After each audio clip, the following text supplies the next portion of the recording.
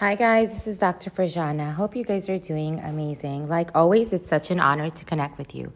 Today I want to talk about dealing with errands you don't want to do. Dealing with errands that you don't want to do.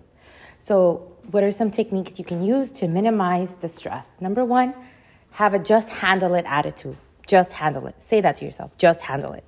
Pick up the call. Say, it's just an appointment. It's just people. It's just a hospital.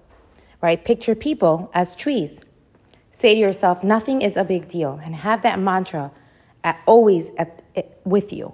Right? Carry this mantra with you. Nothing is a big deal. Nothing is a big deal. All right, guys, I hope this was helpful. Just handle it. Get those errands done.